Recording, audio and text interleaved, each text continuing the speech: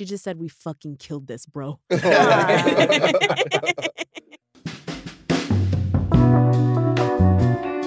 Hey, y'all, it's Rhiannon. Today, we are releasing a special episode of 5 to 4, an episode that will be part of a series I'm doing about social justice lawyering and the work of progressive and leftist lawyers. We talk so much on the show about the evil being done in the law, and I want to talk about good work for a change. I want listeners to hear about the lawyers on the front lines in legal battles to protect the most vulnerable, to make the law work for all of us, and to build a just future. This episode is about public defenders and gun control. Last year, the Supreme Court heard New York State Rifle and Pistol Association v. Bruen, a case about whether New York's gun licensing laws violated the Second Amendment right to keep and bear arms.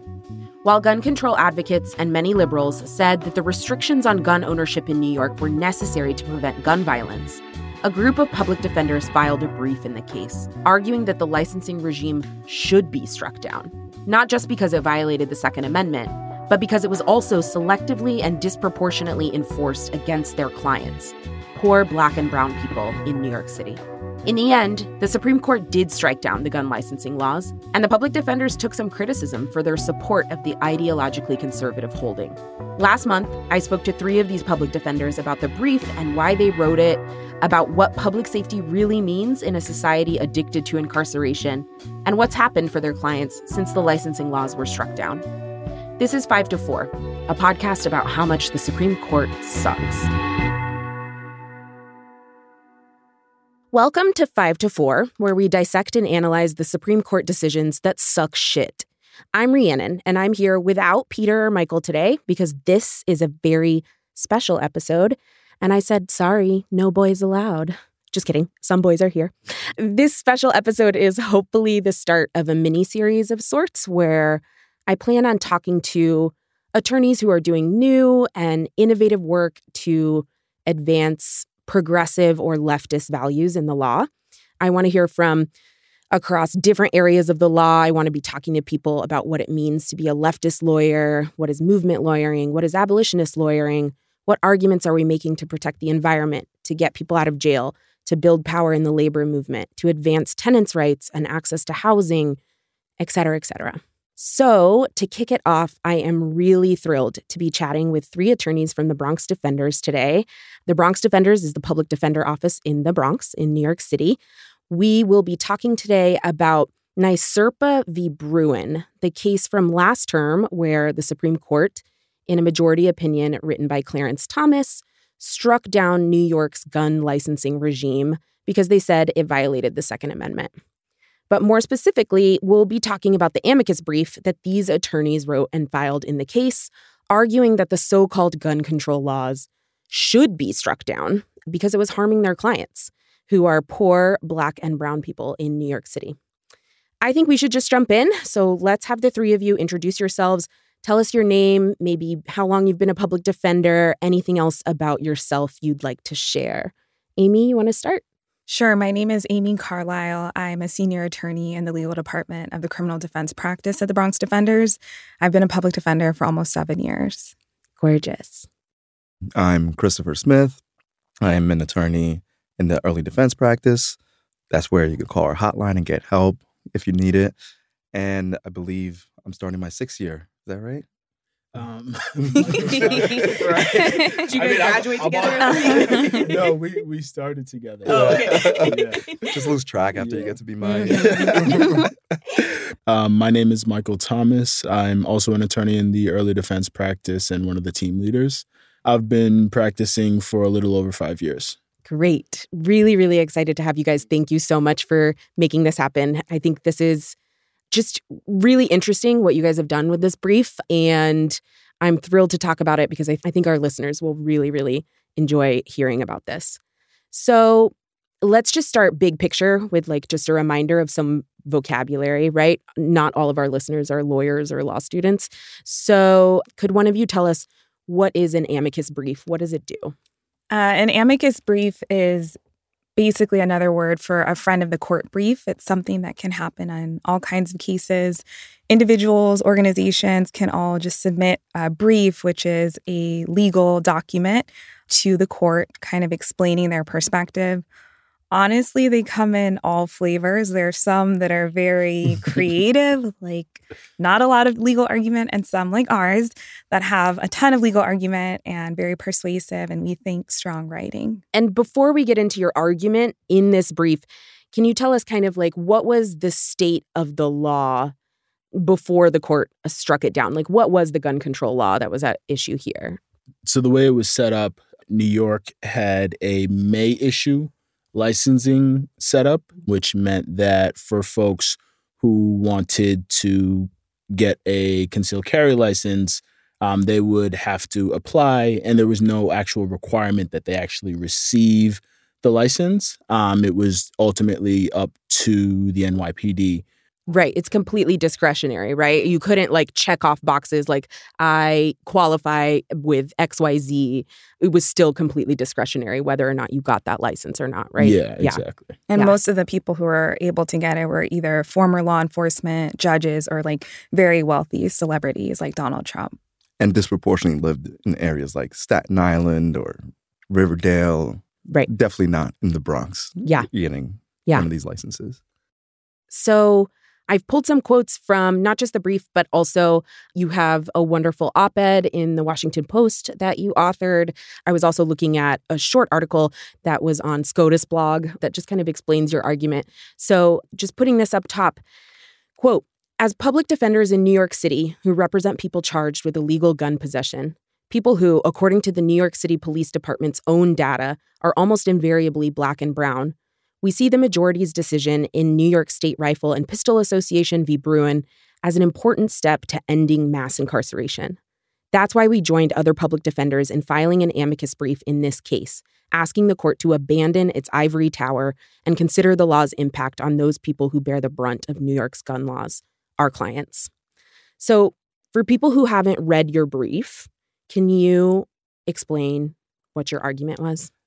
Yeah, and speaking for myself here, there were a lot of creative minds, I think. But generally the way I see it is that gun possession and gun cases mean something totally different when you step foot inside the Bronx. And I think it was just really important for people to see that when you're saying we want sensible gun laws, it sounds very different when you're saying it from Scarsdale than when you're saying it from Grand Concourse, you know? So, I don't know the difference between those places. What does that mean? Well, Scarsdale was like a ritzy neighborhood in Westchester. Okay. Tends to be majority white. And I just use that as a placeholder because you do have people that proclaim to be, self-identifying as liberal.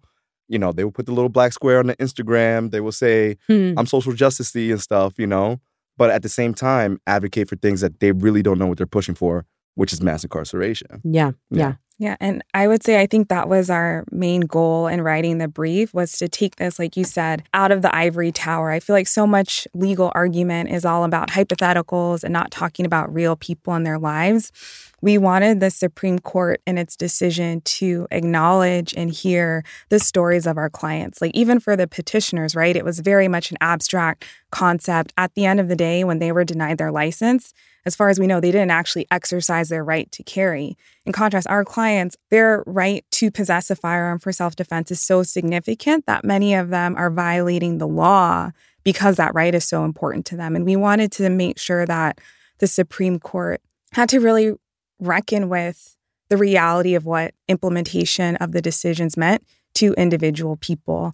And again, I think another goal of ours was to just open minds and hearts and get people who, again, identify as leftists, liberals, racial justice advocates, so-called civil rights organizations, and get them to really grapple with the reality of how do you protect people and how do you have a system that harms people in the name of public safety. Yeah. I want to get into kind of these conceptions of public safety, but also I want to hear about your clients, right? And the stories that came to y'all and came into this brief. From the SCOTUS blog article, you say, quote, when Jose was 22 years old, a stranger slashed his 16-year-old brother across the face on the way home from school. 1 year later, police stopped and frisked Jose on the street after they claimed to smell marijuana and see Jose move, quote, furtively. They didn't find any marijuana, but they did find a pistol. When the police arrested Jose, he protested. He told them what happened to his brother, that he did not intend to harm anyone, and that he had a Second Amendment right to protect himself and his family. Nonetheless, New York prosecutors charged Jose with second-degree criminal possession of a weapon, a violent felony that applies to virtually all simple firearm possession cases in New York, both outside and inside the home. Faced with a 3.5-year mandatory minimum prison sentence, Jose pled to a lesser charge.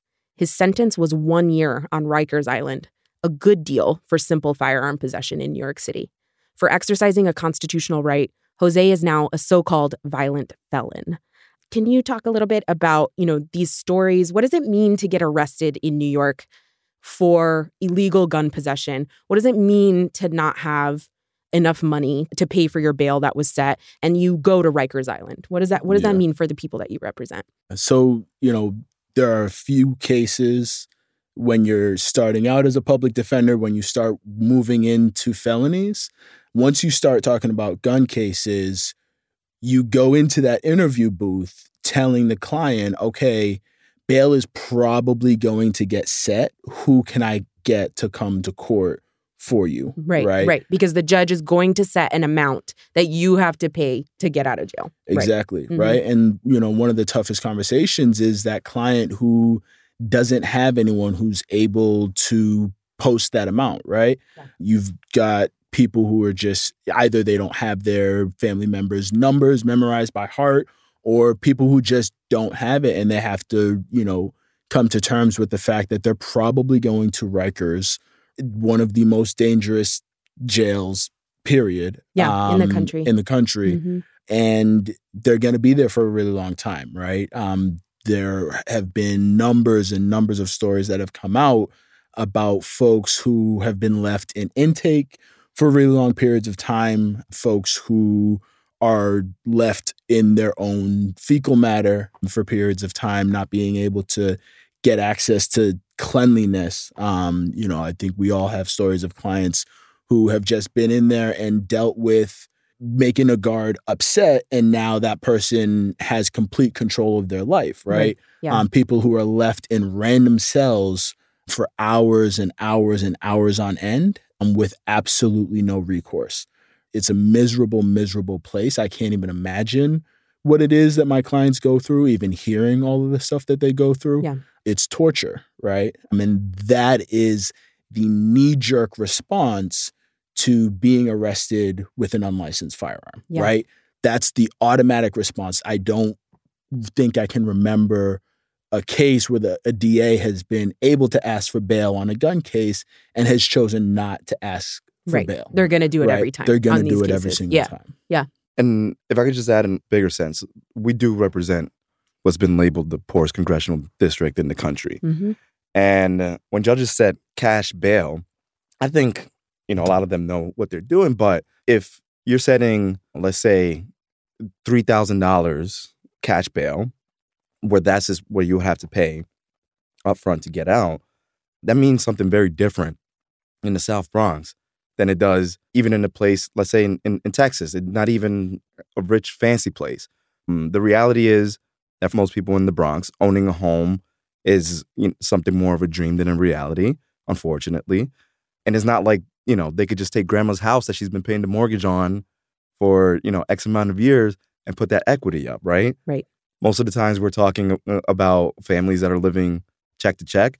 And, if you're in Rikers, you can't show up to work the next day. And incarceration does contribute to the cycle of poverty that we see, so often. For sure. Right. Yeah. And I would just emphasize, too, that we're talking about pre-trial incarceration. So these are people who are innocent under the law and are literally being tortured because they got arrested. Michael was talking about the reality of Rikers Island. Last summer, there were photos that were released from Rikers Island showing people, like Michael said, having zero access to hygiene, medical treatment. And I think just a week or two ago, again, the same photos came out showing that the condition is the same, even though Rikers has had lawsuits, federal monitoring, all of that stuff.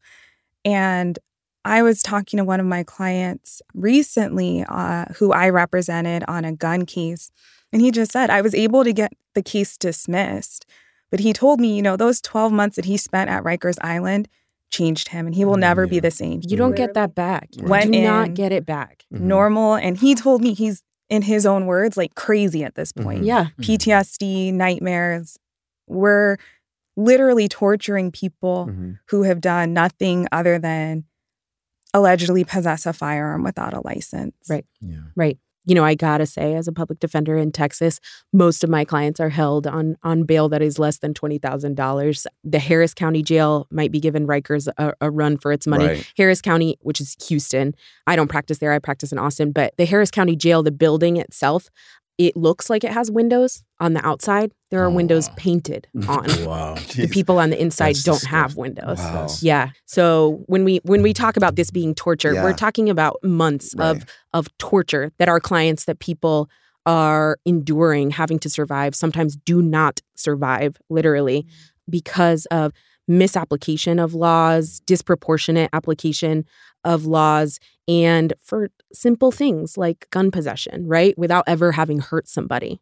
Correct me if I'm wrong, but didn't recently the Harris County Jail surpass Rikers for the most overcrowded? I've heard stuff like that. Also, in terms of death toll, Right. It's getting up there too. Right. Yeah. Yeah. You were going to say something? Yeah, I was going to say the fact that they have windows painted on the outside, but not actual windows on the inside, I feel like just captures the criminal punishment system so well, because it's like you want to make everything look pretty from the outside, right? And that's why everyone couches everything in terms of public safety and everything like that, while on the inside it's something that the people on the outside really can't even begin to comprehend. Exactly. Yeah. Really good way to put it. So getting back to the brief, getting back to sort of clients who are specifically charged with gun possession offenses, what made you realize you needed to write the brief? Why write it? Who are you thinking about? Who are you advocating for? Whose voice and experience is explained in this filing? My first memory of all this was my trip to Austin and how I felt at the end of that trip and immediately after. I'm not a gun person in the slightest. This trip we're talking about like a year and a half ago, that was the first time I ever shot a gun, right? The gun culture was something totally different, and honestly, it was a bit of a shock to me down there, right? Not only the availability and the selection of guns, but, you know, the amount of bumper stickers saying, come and take it or something like that. And what I left Texas with was the idea that not only are guns legal down here, they're encouraged, right? And at the same time, I'm getting emails from DAs basically rejecting my, what I think, very reasonable offers on gun cases. Something like a teenager, you know, like if he agrees, you know, to do this program and, you know, we monitor him being employed and going to school for like a year or something like that. You know, can we get him something that does not include jail, that's not going to ruin his life, not going to send him to Rikers? And the answer was no. And of course, you know, now and even at the time, that was routine, right? I would go to certain people with my anger at this, and they would say, yeah, that's what it is now. That's normal. You know, like you're asking for a non-jail offer on a gun case. That's unheard of nowadays. And, you know, that didn't make me feel better. That just enraged me that much more. Yeah. So how I usually do in the office, I start talking smack. And then I said, you know, we need to do something. Like, what can we do about this, you know, case that's going on at the time, et cetera? Lo and behold, you know, there was another former coworker that was also complaining about this, trying to find out what he can do. And, you know, word got around. Eventually, you know, we agreed that we're going to try to do this amicus. I emailed pretty much like half the office and said, you know, we need to do something about this, you know. And it was really, you know, just to show the discrepancy and the ugliness, like in the biggest stage we possibly can, right? Yeah. At least in terms of the law. And we didn't hold back, and the stories pretty much told themselves. As public defenders, we see a lot of human suffering. Watching people go to prison for years and being separated from their communities and their families, and watching people break down. I don't see how you can be a human being and not have empathy for that. And I think it's even more problematic when we contrast that with states like Texas, right? Where, again, in pretty much half the country, it's not even a crime to have a gun without a license. And nobody's going to prison, let alone facing a 3.5-year mandatory minimum for something that you can do very easily in some parts of the country. But what was the reaction inside your office when you brought up the idea to write the brief? How do people... This is a really nuanced kind of argument that you're making. So how did it feel from other attorneys? I mean, look, if you're in that courthouse, especially, after what I call the post-pandemic propaganda parade that started, right? Like, how messed up these gun cases are. Like, Michael was not exaggerating. Like, you pick up a gun case, we're talking incarceration from day one. Is not fair. The majority of the people of our office, I think, are from out of state. So they probably come from a place that, has different gun laws. Right. I've dealt with DAs that are from a state where gun laws are encouraged. And I'm explaining this to them. It's like, bro, you go home, like you're doing this shit tomorrow. Pardon. You're okay. Remember I said we talk about cases that suck shit? The first sentence of this. Yeah, you're good. Apologize to my mom that must be listening. Pretty much, if you approach this from an objective lens, if you are dealing with criminal cases in the Bronx, you know the deal. Yeah. So I would say, both of y'all help me with the nuance, but maybe the biggest camp was, hell yeah, let's do something about this, about damn time. Yeah. The second smallest camp was like, sounds like a good idea. I think this will go great. Please don't blow anything up. There's going to be a diversity of opinions in office so large, and I think it spanned the spectrum. Yeah. I want to turn and talk about public safety a little bit, because I think what's most interesting to me about the brief is this proposition that gun control laws are supposed to be in the name of public safety. And the stories you're telling in the brief are of people who are profoundly unsafe because of these laws and their application, right? So I'm going to read a quote again from some of your writing, and then Michael, I'll ask you a question. You say, quote, "New York's system runs in the name of safety, but simply making firearm possession unlawful is not itself safe. The license requirement damages real people forever. Our clients are psychologically traumatized and physically threatened by police invading their homes, executing search warrants. They are caged pretrial at Rikers in what is now acknowledged to be a humanitarian crisis. They lose their jobs, children, and immigration status, risking increased ICE enforcement. They are sent to prison, and they are forever branded as criminals or worse, violent felons. The victims of this system include Victor Mercado, whom police arrested this summer after they allegedly found a handgun in his car. Unable to pay the $100,000 bail that a Bronx judge set, Mercado contracted COVID-19 at Rikers. Last week, he died." So, Michael, I just maybe want to start with you. So gun control advocates, this is in my opinion, that they might have kind of the upper hand on the narrative right now, that individual restriction of gun ownership and gun possession, that's how we combat gun violence. But in y'all's view, why does this not actually work on the ground to promote, quote unquote, safety? Yeah.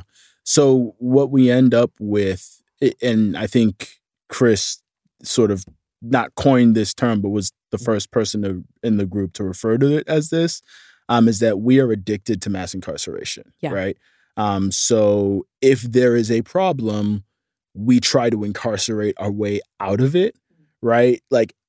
You can name almost anything that pops up, and the solution will be, let's make this illegal. Let's make that illegal. Let's make this illegal. Let's make that illegal.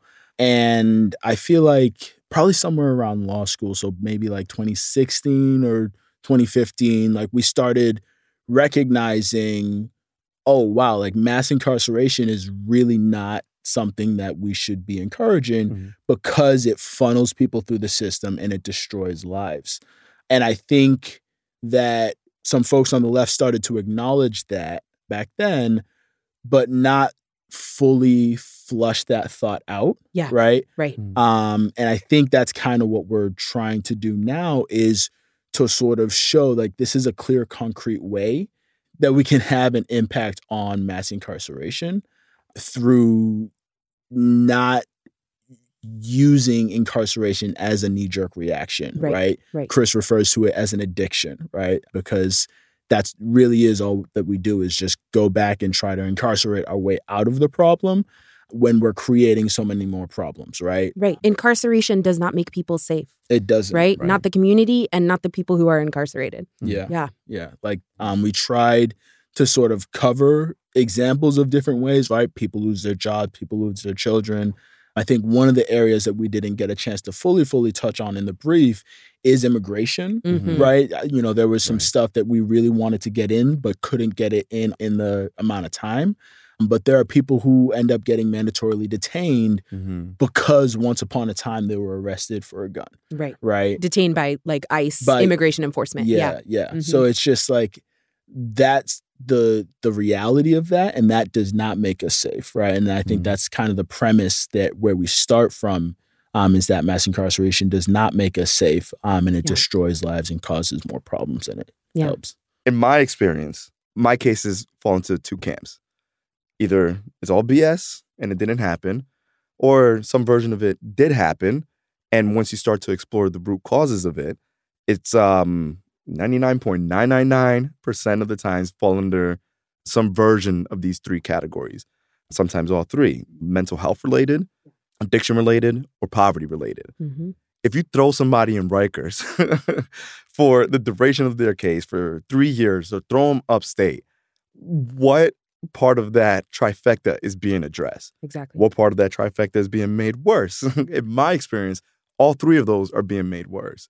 So then the genius plan of this carceral system is to make all three of those worse and just throw them right back in. It's like, all right, do better this time. Right. It's a joke. It makes no sense. Right. Yeah. And I think that's one of the reasons why we wrote the brief too, is because I feel like in some ways we know that as a society, it's not okay, that this isn't the right solution. But because this is a solution that only really impacts low-income Black and brown people, it's acceptable to us, right? And we, like, white people don't have the same experiences in the criminal legal system as the majority of our clients. And so some people say, you know, the system is broken, wait a little bit longer, we can fix it. And other people say, you know, the system is working as intended, right? It's not really about public safety. It's about controlling marginalized people and ensuring that they can't escape the cycle of poverty, right? Right. Turning to kind of responses, reactions to the brief, what is y'all's response to, you know, mostly actually liberal,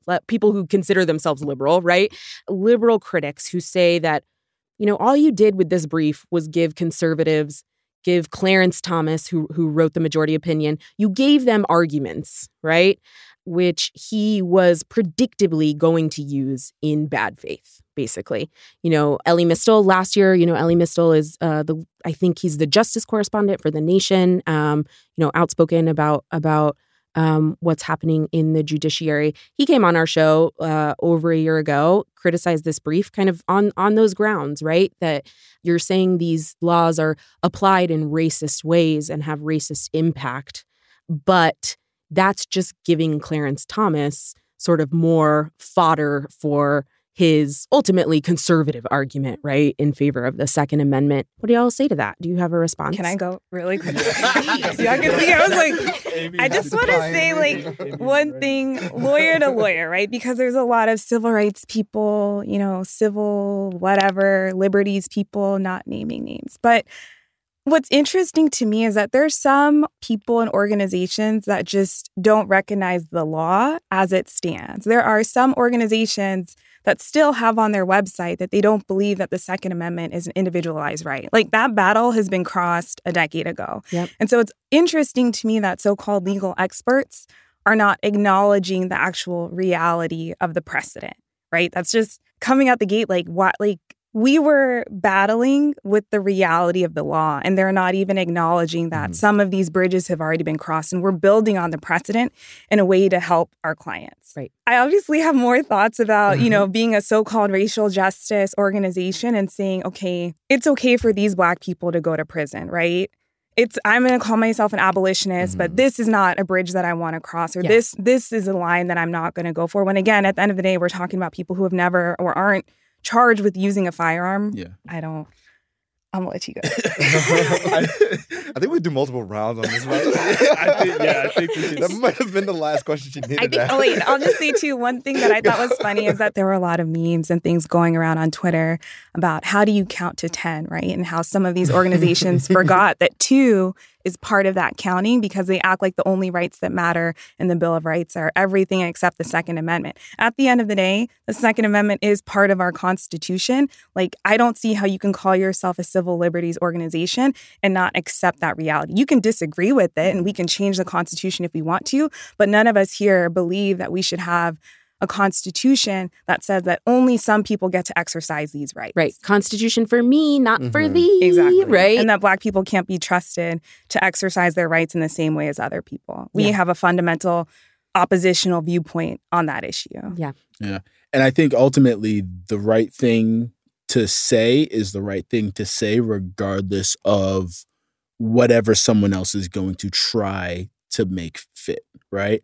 And I think that's kind of what it comes down to for me is that it is messed up that 96% of the people who are arrested for guns are Black, and it's very intentional that it is that way, right? Right. In New York City, though. In New York City, right? That is messed up, and we will always fight against that, right? We have clients who are being denied a right that other folks would clearly have.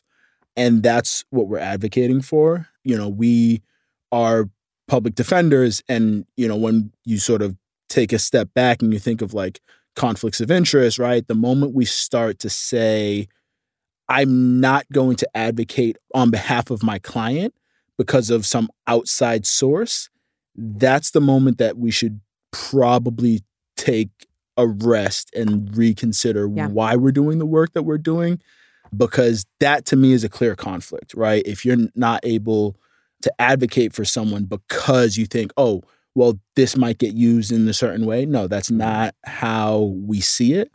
It was the right thing to say on behalf of our clients, and we would say it again a million times over. Period. Yeah. I had a lot of different feelings, mixed feelings.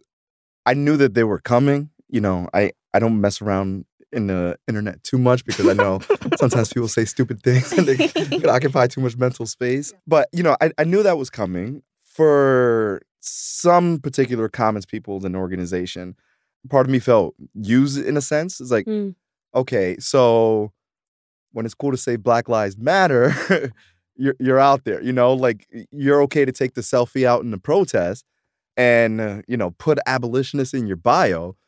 But when we're talking about what mass incarceration means in the year 2020, 2022, now all of a sudden you want to take a step back. And now all of a sudden we're going too hard. And now all of a sudden, we're the wild, out of control ones, right? Yeah. And, in many aspects of my identity, I think I straddle two worlds. But as in my professional capacity, oftentimes, especially when I'm in the court, it's like on one hand, I'm this lawyer in this, public defense organization that has whatever, X, Y, and Z. But on the other hand, I am the first member of my family to make it to this part of my life, right? I did deal with aspects of poverty, institutional racism, racist policing. So a lot of times I do find myself, like straddled between those two worlds. And when you have a lot of, overly privileged people that all they do is like walk in, to their MSNBC studio, hypothetically. Say it. And, But wait, they have been asking me to be on MSNBC recently, so we're okay with that. Okay, we're okay with that. Still a public defender.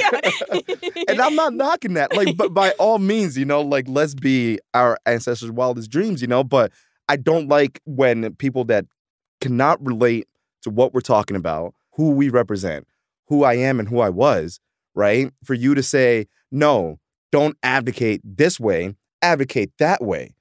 I wish I could find a professional way of saying, shut up and like learn before you talk. Some of these people that made these commentaries, like admitted attorneys that could also walk into the Bronx Supreme Court and pick up a case or two. They could do arraignment shifts too.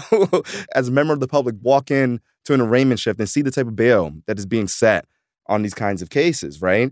And, when you have a knee-jerk reaction because you're saying to yourself, well, this is my group of politics. This is what I declare to be my set of policies.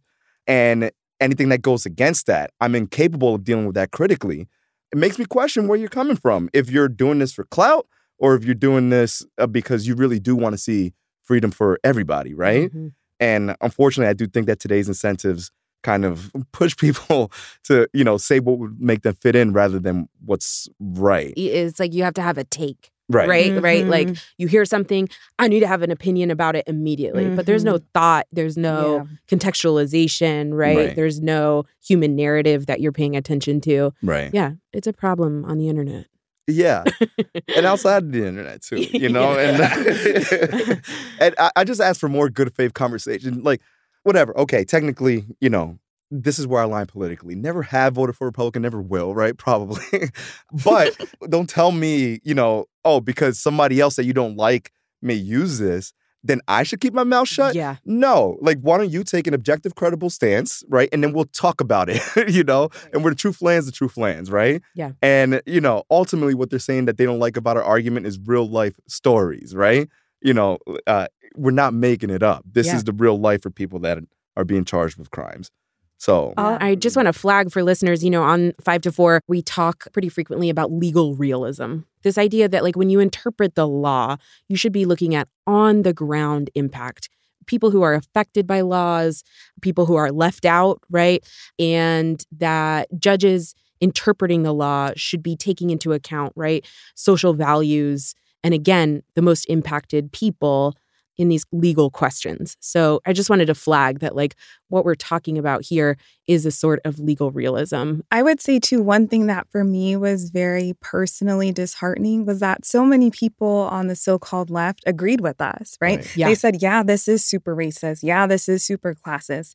And instead of joining with us, they said, not now. You need to wait. We can fix the racism in the criminal legal system in New York by just trusting the cops a little bit more and, file an equal protection claim. And that's the way that you're supposed to litigate this. And it's like, no, like we have enough data to recognize that it needs to end now. And I don't see why anyone, particularly people like Chris is saying, who aren't even in the positions of our clients, who've never been in criminal or Supreme Court, why do they get to tell our clients to wait? And I think for us too, like we recognize that, the master's tools aren't going to undo the master's house, right? But it was people on the left who said, no, like you can trust a system that has centuries of history behind it showing that it's racist. Trust it to fix itself now that we've actually like looked at the data and called it out. And we just disagreed. Right. Or now that it's in the area of gun violence, which all of the sudden, right, is sort of different or like held on this pedestal versus when you contrast it with, say, state violence enacted on our clients, right, as a result of these laws. Yeah. That's a really good point. I think it's also the fact that it's so hard to move away from that, I think shows sort of lack of creativity, because I think what people are ultimately mad at is that they won't be able to arrest people for possessing guns anymore.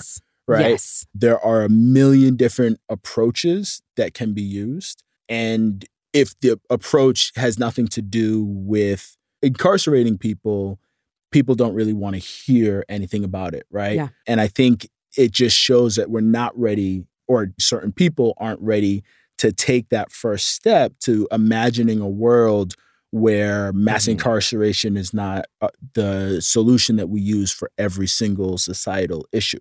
Right? Yeah. So the decision came down. The gun licensing regime in the state of New York was struck down as a violation of the Second Amendment. What was your reaction? For myself, I'm still trying to figure that out. Yeah. I think I both have an optimistic and a pessimistic view. Right before the SCOTUS decision came down, maybe like 2 weeks, I was speaking to somebody on the bench, and a judge. Yes. Which, you don't have to. I'm sorry. Yeah. Oh, I was bad. clarifying for listeners, but if you don't want to say, that's okay. I'll say a judge, but not who. And I asked him, like, hey, what if the law gets stricken down? What if we get something that we can use, et cetera? Going through a series of hypotheticals, and this judge just says to me, "Don't worry. We got ways. The Supreme Court is going to say what they have to say, and we'll say what we have to say." Yeah. And again, like I was not shocked by anything, but like that's pretty much how law works, at least from my experience in the Bronx, right? We'll cram our heads finding all these great laws from these binding jurisdictions. And in my experience, judges first determine what outcome they want. Yes. Mm-hmm. And then they determine which laws they're going to ignore and which ones they're going to prop up, in order to make that work. Oh, you said the Court of Appeals said X, Y, and Z. But this court in Alaska said 1, 2, and 3. I really like 1, 2, and 3. So there's a lot of that. Like, even if we got the perfect decision, all of Bronx Defenders clients walk out tomorrow, of course, they were never going to write that, right? Right. There's still going to be a lot of hoops we had to jump through, right? And I do think that generally speaking, typically I go to Amy for clarifications on these things, but I think generally speaking, they're still finding ways to keep the status quo as much as possible. Yeah.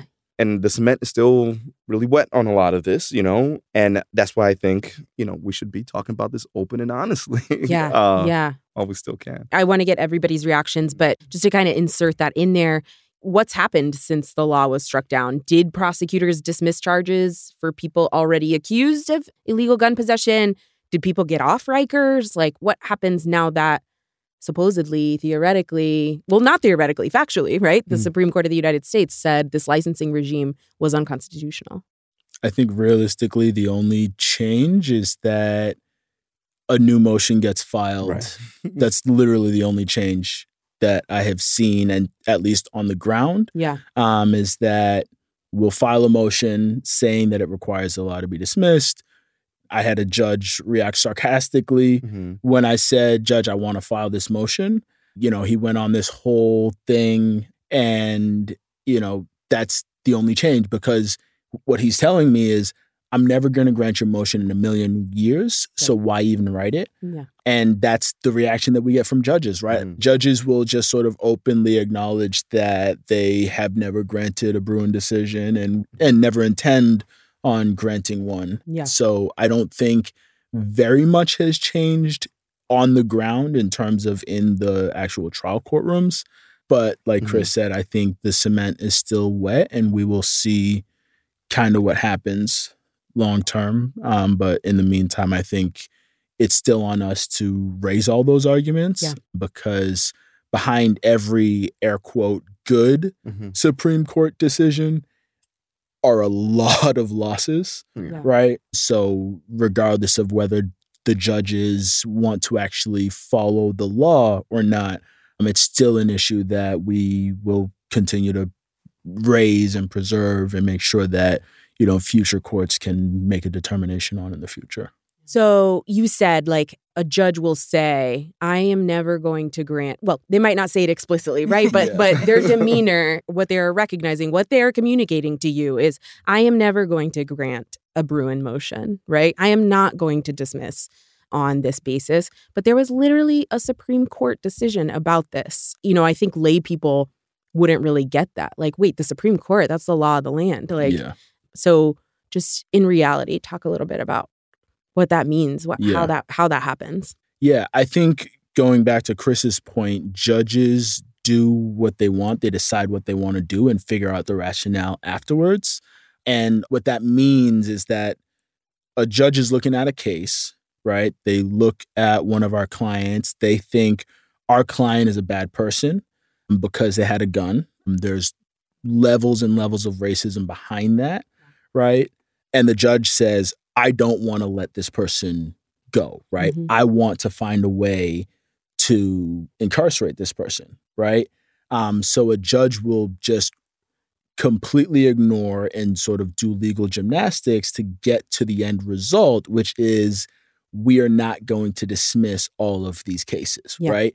And that's kind of like, if you look to some of the sort of pushback and a lot of the arguments that come out, those are the things that judges are saying, right? I had a judge say to me, oh yeah, because your office wants everyone in the world to have guns running around on the subway.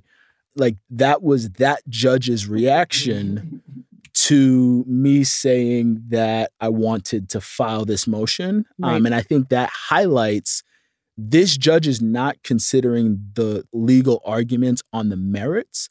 This judge is jumping to, I want to incarcerate people because I think incarceration solves public safety. Right. And whatever legal gymnastics that judge has to do, that judge will do. Yeah. And I'll say it like in another way is one of the holdings from Bruin, which we all know because we're the ones that are writing these motions, is that when a court analyzes a restriction on the Second Amendment, they have to apply that historical tradition test, right? And otherwise, the restriction is not constitutional.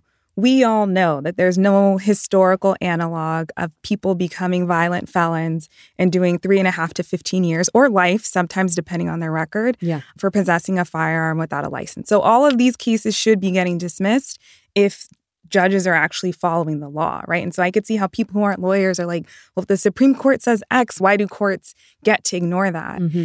And I think this goes back to Chris's point and Michael's point as well, is that, you know, I believe that the system that we have is not a system about justice. It's not a system designed to promote safety or to do what's right. It's a system that has its roots, its origin, and presently is all about promoting white supremacy. And so anytime we have some kind of reform, anytime we have a step in the right direction, I believe that the system reverts itself and contorts itself to change the outcome in order to promote white supremacy, because we've never actually had a real reconciliation about what our institutions mean in this country. Yeah. And so like Michael's saying is these judges know that they're not following the law and they don't care. There's no punishment, there's no accountability because the people that they're hurting are not people who have a ton of social or economic power. So, right. And because the institutional value, like you're saying, the value and principle of the institution itself is further incarceration, right? Is advancing the goals of white supremacy. Yeah. Yeah. And like the irony is, right, is like particularly for these offenses, our clients are charged with basically not following the rules, right? This isn't like a moral wrong or whatever. You can get very philosophical about that stuff. They're being punished criminally for not following the rules. And at the same time, the judges are also not following the rules. They're not following the precedent and all these fancy things that we learn about in law school. Or Supreme Court decisions. Yeah. I feel like Bruin was very clear in that regard. And everyone's just like, whatever. In New York, we don't have to follow the law. And I feel like this might be a little bit controversial to say, but I say it anyways. Is that this just reminds me of like how southern states responded to like Brown v. Board. They were like, what? Integration? Like, we don't do that down here. Like, who cares what the Supreme Court says? And that's literally exactly what New York is doing. And again, people are being harmed. And I feel like that really calls into question like the legitimacy of the system, right? Why do some people have to follow the rules and not others? Why do some people get punished for not following the rules? Yeah. Are there people on Rikers right now accused of this kind of? Absolutely. Yeah. There are people being sentenced 3.5, 5, 7, life. Like I said, you can get life on these kinds of cases depending on your record right now. And it's horrifying. Yeah. There's probably somebody getting bail set right now as we speak. Oh, as we speak. Yeah. I'd just like to piggyback on Amy's point there of comparing this to Brown versus Board of Education. And, you know, for the liberals out there, you know, that will put the black square on their Instagram and think that, you know, we're over here being too radical and giving the Republicans a peg to hang their hat on, is we can't just throw words out there and not like actually wrestle with the meaning, right? We've been saying systemic racism definitely since, you know, the summer of 2020, but, you know, probably since the first iteration of the Black Lives Matter movement. And we give that diagnosis of systemic racism, and yet the only analysis we want to do is against the Republican side of the equation. And come to find out, you know, like in very liberal New York, we deal with a lot of systemic racism too. Yeah. You know? As somebody from Austin. Yeah. The blue paradise of Texas. Right. Yeah. So please relating very hard. Be complete and holistic in your analysis, right? You know, a lot of times these ideas get exchanged, you know, and a lot of times we're talking about the same people. And the majority of the times, the people that have power over our community is not the people from the community. So please just be a little bit more honest with yourself if you're out there listening. I think that was the big thing for us, is at least we felt that we were just being consistent, right? Like we make the same arguments regardless of who our clients are, because we're public defenders. We don't get to take the perfect client. We represent everybody. And all we're saying is that this is what the Constitution says. Be consistent. Yeah. I had the thought, you know, you're not representing an individual client when you're writing this brief. You know, as public defenders, yes, you have a caseload of a lot of clients, but on each case, you are representing the stated interests of your individual client either way. How did y'all think about this kind of relationship between in the courtroom advocating for individual clients one at a time, their stated interests, versus this more sort of holistic approach? You're not representing an individual client specifically. You're sort of advocating on more of like a community level. What are your thoughts about that? I think we're saying the same thing, just in a different room. Yeah. Right? With no specific client in mind in that moment, right? Essentially, the brief is filed because it's something we would file in every single one of our gun cases, right? It is improper in every single one of those cases. And it's just, instead of arguing it in the trial court, we're arguing it in front of the Supreme Court, right? It's a different audience, but you're bringing the same advocacy. I think it's the exact same advocacy. We're saying that this is unconstitutional, right? It's infringing on our clients' rights in the same way that we make those same constitutional arguments in the trial court. Yeah, and I feel like as public defenders, our job is to apply federal law. And I think if there's a moment where we can help shape that law in a way that helps our clients, that it's our duty and our obligation to do that. I also think for us, like, we're holistic public defenders. So we have entire practices that represent people in various aspects of their lives, because we recognize that the criminal legal system is not the only way that people are harmed. And that if they pick up a gun case, they may lose their house, they may lose their kids, they may lose their immigration status. And so we have other practice areas in our office designated to supporting people through all of these different obstacles. We have an impact practice. We have a policy advocacy practice. And so this is absolutely our bread and butter. And even if it wasn't, again, if we can help our clients, I think that's our obligation. What I thought of when you asked that question is, what should the role of a public defender be? Yeah. Should it be the role to represent the individual and the individual only, or is it the role to represent the movement?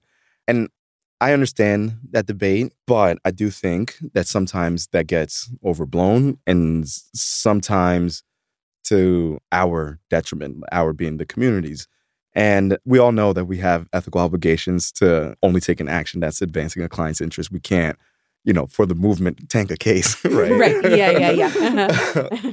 But the reality is that, in my experience, that there's much more of a synthesis between those two goals than a lot of people tend to lead on, right? Yeah.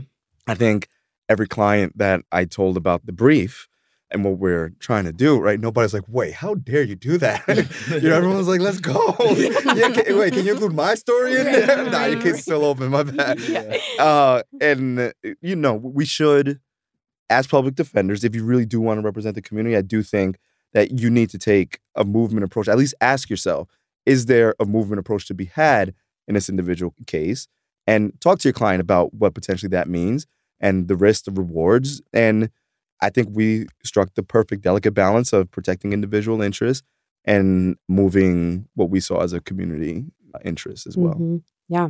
Is there anything else y'all would like to say? There's been a lot of public discussion about this. And when I was organizing this, I really wanted to give y'all a platform to explain the position, talk about real clients, right? Real impact. And so the floor is yours. If there's any other sort of thing that you wanted to touch on that we didn't get to, please. Yeah. I think I'll save 2 points, maybe 3.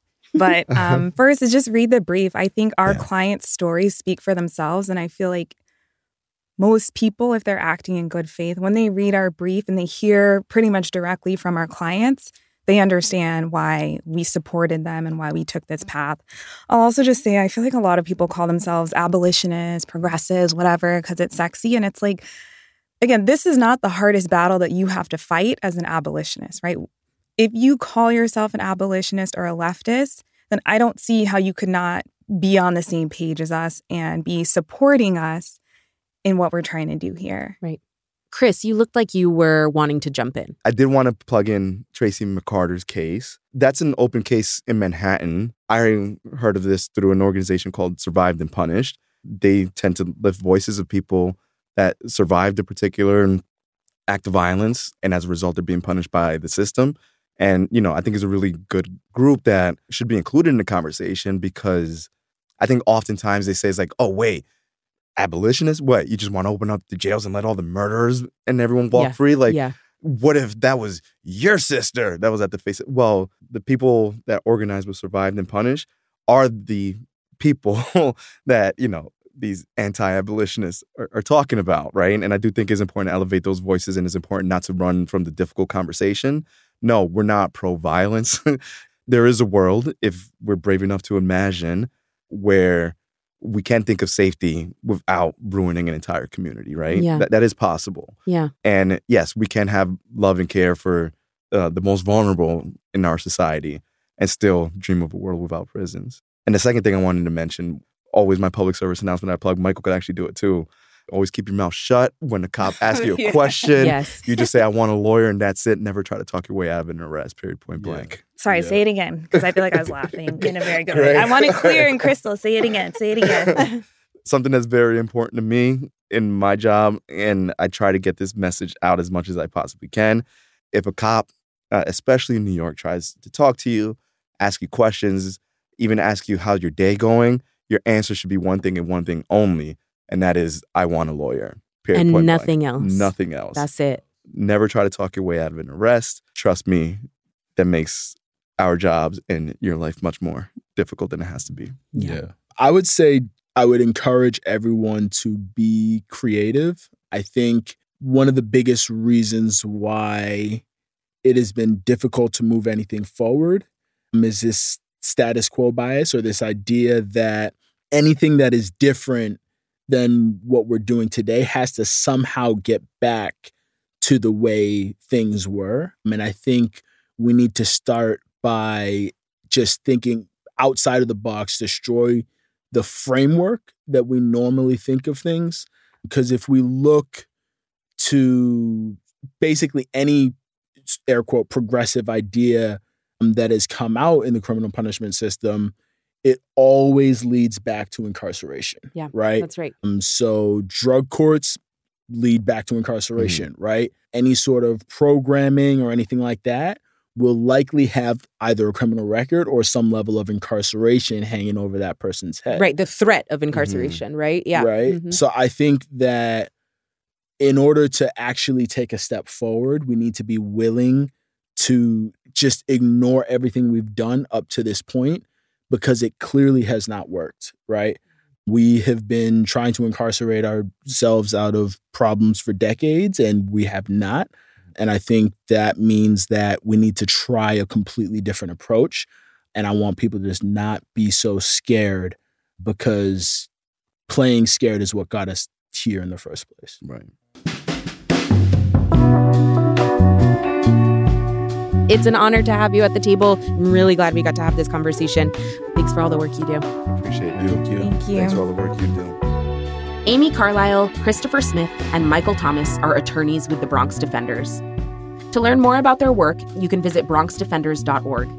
If you'd like to read their amicus brief in NYSERPA v. Bruin, there's a link in the show notes of this episode. 5 to 4 is presented by Prologue Projects. Rachel Ward is our producer. Leon Nafok and Andrew Parsons provide editorial support. Our production manager is Persia Verlin, and our assistant producer is Arlene Arevalo. Our artwork is by Teddy Blanks at Chips NY, and our theme song is by Spatial Relations.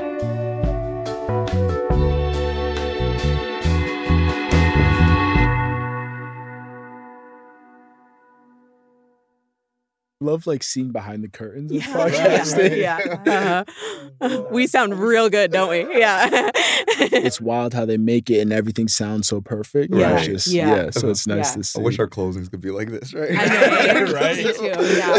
Can I have a do-over, please? Right. Yeah. everyone? I do. I have picked up the habit in front of judges. I'll say something and then I just it's mental reset, and then I just go again. It's just as if it could be edited out, Right. Rachel's right behind me. Yeah.